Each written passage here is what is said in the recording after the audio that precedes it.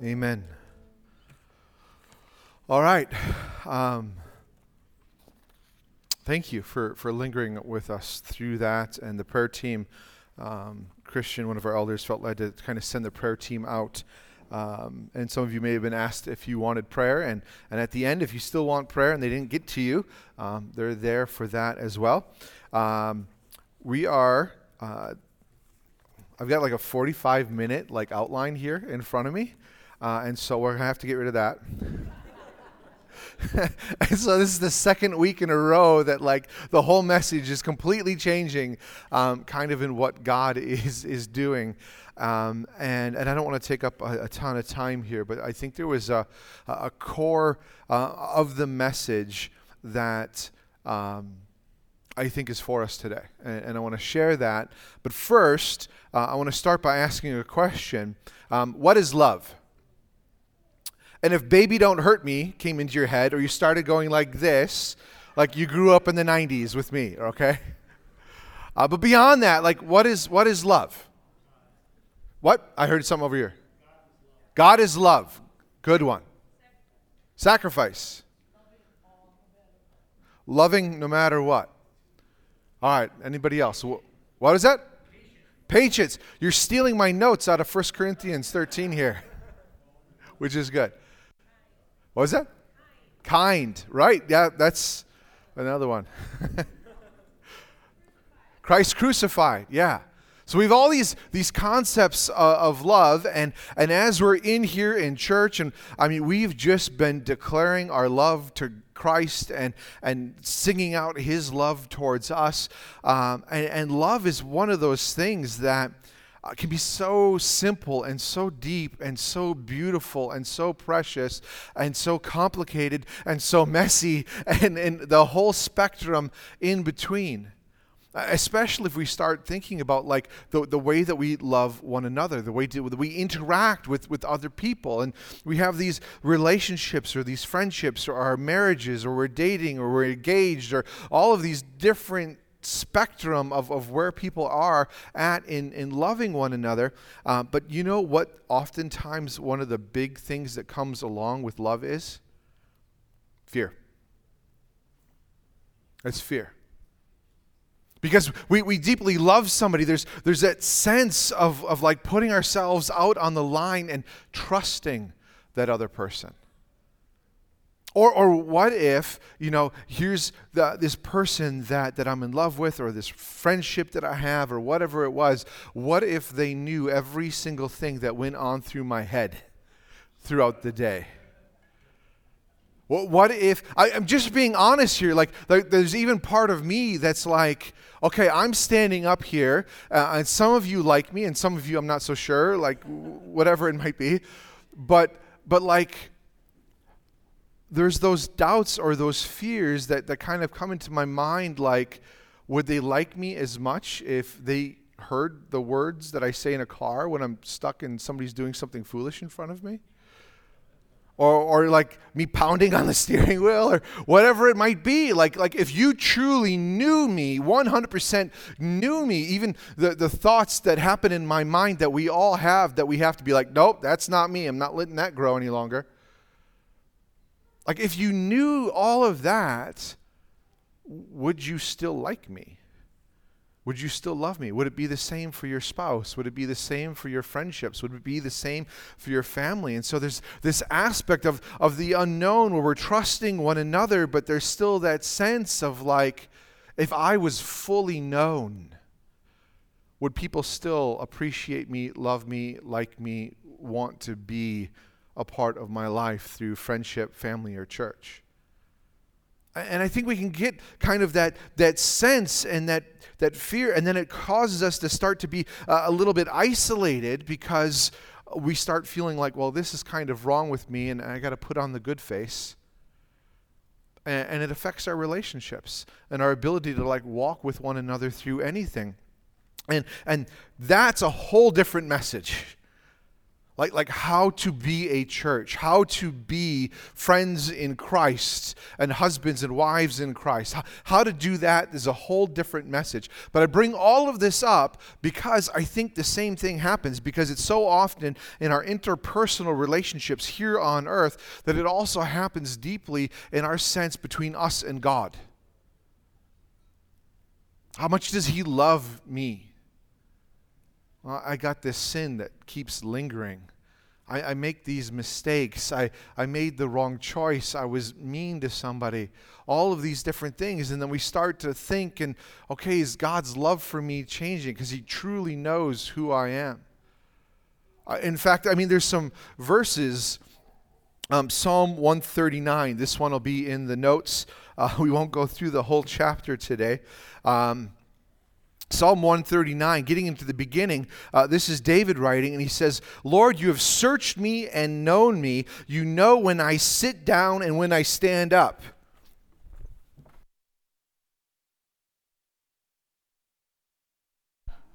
There we go. He knew about that. There's other passages that says He knows how many hairs are on the top of my head. So He fully knows what I'm doing right now, let alone 4 hours from right now or 3 weeks ago or whatever. He knows when we sit down, when we stand up, when we make choices that are in obedience to Him, and we make choices that are in disobedience to Him. He knows it all. You observe my travels and my rest, in verse 3.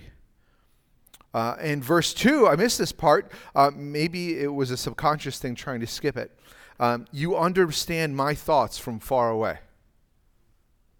Like God understands the thoughts in our head and understands our motivations for doing things and the choices that we make. He understands it. You are aware of all my ways. Verse 4, before a word is on my tongue, you know all about it. You encircle me. You've placed your hand on me. This wondrous knowledge is beyond me. It's lofty. I'm unable to reach it. Like this sense of God knows us more than we know ourselves. And then how does that impact our sense of His love towards us?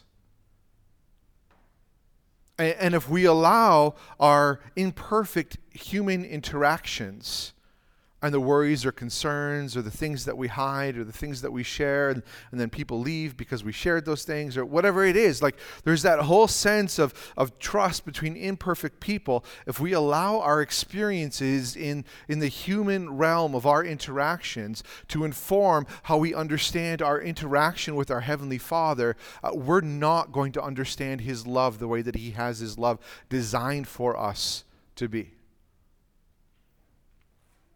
And so it's important for us to understand when we're talking about love, and it's the theme of Advent for us here today, when we're understanding love, to first recognize He fully knows us. And then we can look at some verses. We'll go to 1 Corinthians 13. Some people already kind of called some of these out. What is love? Here's a definition in the Bible. I'm going to pass through some of these things. Love is patient and kind, doesn't envy or boast. It's not arrogant or rude, doesn't insist on its own way. It's not irritable or resentful, doesn't rejoice at wrongdoing. We hear this at weddings all the time. But this is talking about agape love. This is the love that's supposed to be interpersonal within a church, but it's also reflective of God's love towards us. So here's all these things. Love bears all things, believes all things, endures all things, rejoices with the truth. All this. This is what love is. But then you come down and it talks about the gifts of the Spirit, because again, this is in context of 1 Corinthians 12, 1 Corinthians 14, and the continuation of the gifts. But again, that's a whole different message. And so he's going through all of these things. But then in verse 12, he says, right now we see in a mirror dimly, but then face to face. I know in part, then I shall know fully, even as I have been fully known. So again, acknowledging God has fully known me. God fully knows you. But right here, this is in the context of love. His love for us. This is a reflection of His love for us that we're to have with one another. But it's the example of His love that we, being fully known, our greatest mistakes, the thoughts that we have, the temptations that we entertain or walk into, the words that are on the tip of our tongues that we want to curse others with. Like all of those things, God fully knows, and yet His love is patient and kind.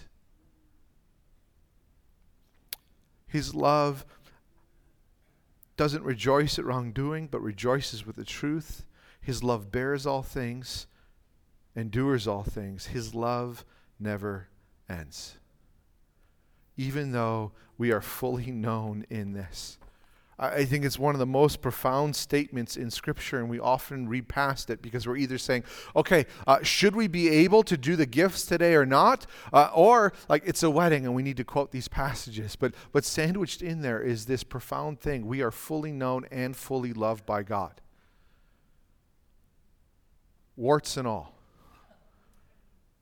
That's His love for us. That idea or that concept of, would He love us if He fully knows? Would somebody still like us as if they know everything that we do? The answer within Scripture for God is He already knows, and He chose to love you when He already knew all of that. The passage that we're kind of going through in this as well is Romans chapter 5. And in the end of Romans, or in the middle of Romans chapter 5 and verse 8, it says, God proves His love for us that while we were still sinners, Christ died for us.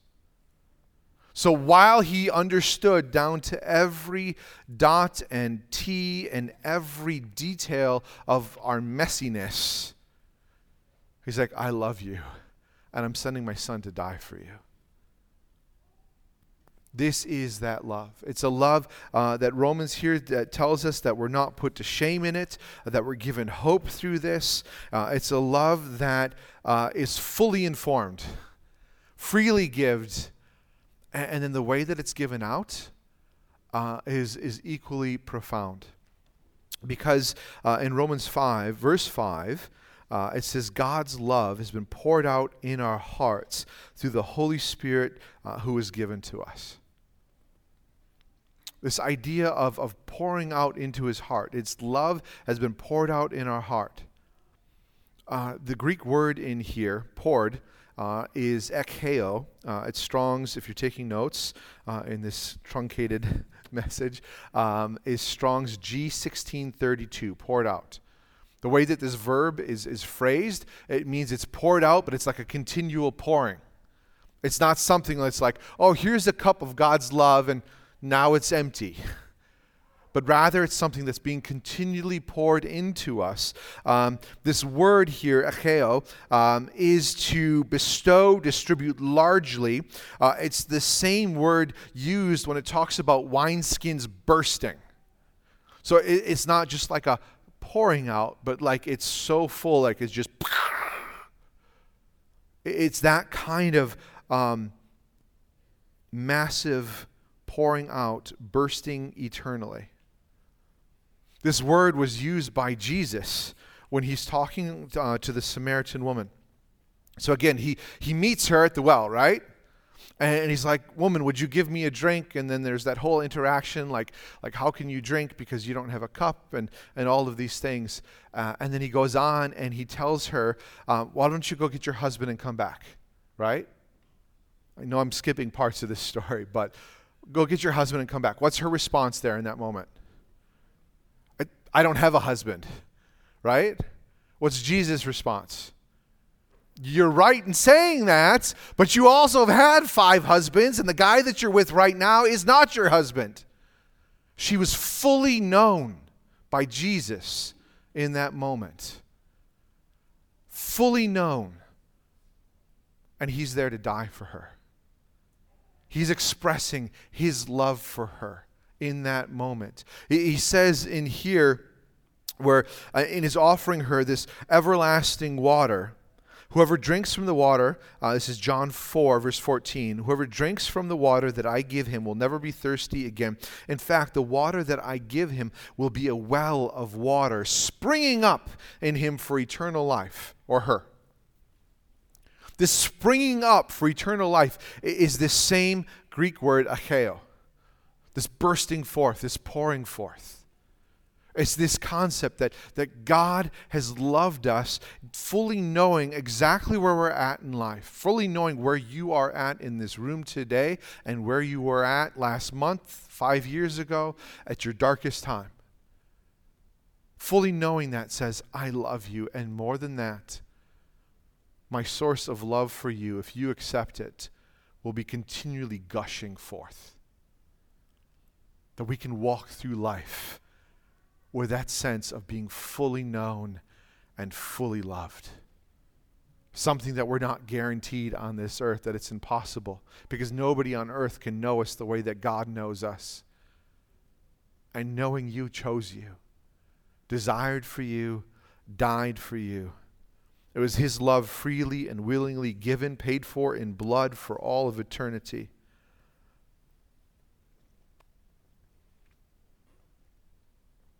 And there was more to the message in that.